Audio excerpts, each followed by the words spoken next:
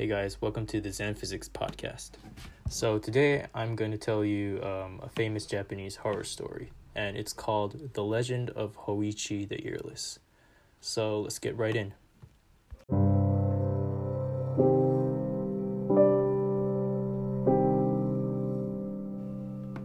A long time ago, back when there were still samurais, there was a blind monk named Hoichi. Hoichi was famous for his talent to play the biwa, which is a Japanese string instrument the size of a guitar.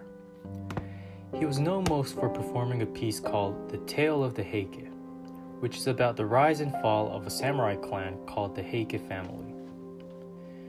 It was said that even the demons would cry when they heard his performance. So, Hoichi would roam around during the day playing his biwa, but he was poor. So every night, a friendly priest would let him rest in his temple.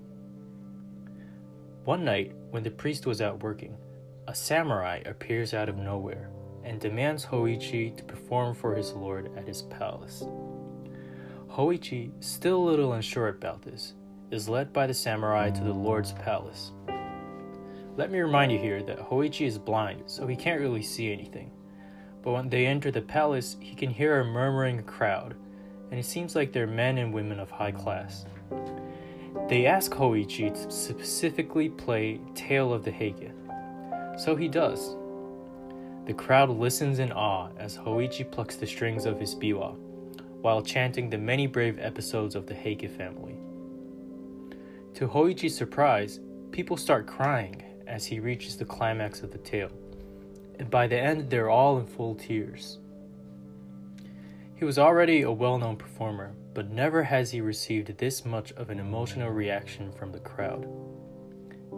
The samurai insists that Hoichi play for them every night, so he does.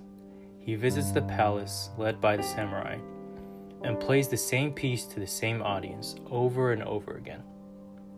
But Hoichi was told by the samurai never to tell anyone about this. So in a few weeks, the priest has become suspicious of Hoichi's actions. Where does this blind monk go all by himself in the middle of the night? So one night, he sends a few of his servants to follow Hoichi and learn what he's doing. It was raining heavily that night, so the servants lose sight of Hoichi for a while, but they keep following his path and finally find him. But when they do, Hoichi is not performing in a palace in front of a lively crowd. Hoichi is furiously playing the biwa in front of a tombstone, all alone in the middle of a graveyard.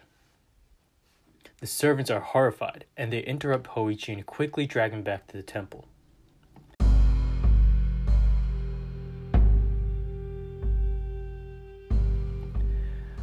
Hoichi is back at the temple, drenched from the rain, and the priest demands Hoichi to tell him what in the world was going on. As Hoichi explains the events from a few weeks back, it becomes clear. Hoichi was not performing for a group of noblemen, but for a horde of evil spirits of the Heike family. For those of you who are new to Japanese history, the tale of the Heike ends tragically, where the young empress, along with her henchmen, are forced to drown themselves at sea in the midst of a losing battle. So it explains why the spirits were getting so emotional from listening to Hoichi's performance, because it was precisely about their own tragedy. Now Hoichi and the priest are worried because the secret is out, and the spirits won't be happy about it. They had to think of something by the next night. Then the priest has an idea. He gets his servants to write holy scriptures all over Hoichi's body, which will make him invisible to the evil spirits. On top of that, Hoichi is warned by the priest not to make a single sound for the entire night. Night falls, and Hoichi is sitting cross-legged in the middle of the room, half naked with holy words written all over his body.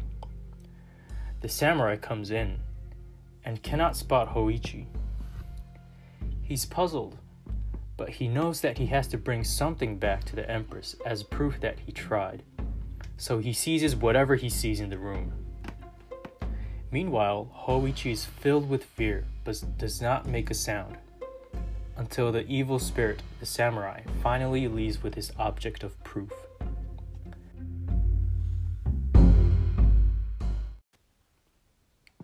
The next morning, the priest and the servants come back to check on Hoichi. But what they saw was the most gruesome scene they had ever encountered in their lives. Hoichi was lying unconscious on the floor, with blood gushing out of both of his ears. More accurately, his ears were missing. It is that moment that the servant realizes his terrible mistake. He had written holy scriptures all over Hoichi's body and face, but had missed out his ears, which were the only things that the samurai could find in the room. The samurai had ripped off Hoichi's ears, and Hoichi had to hold in his screams of pain. From then on, Hoichi became known as Hoichi the Earless.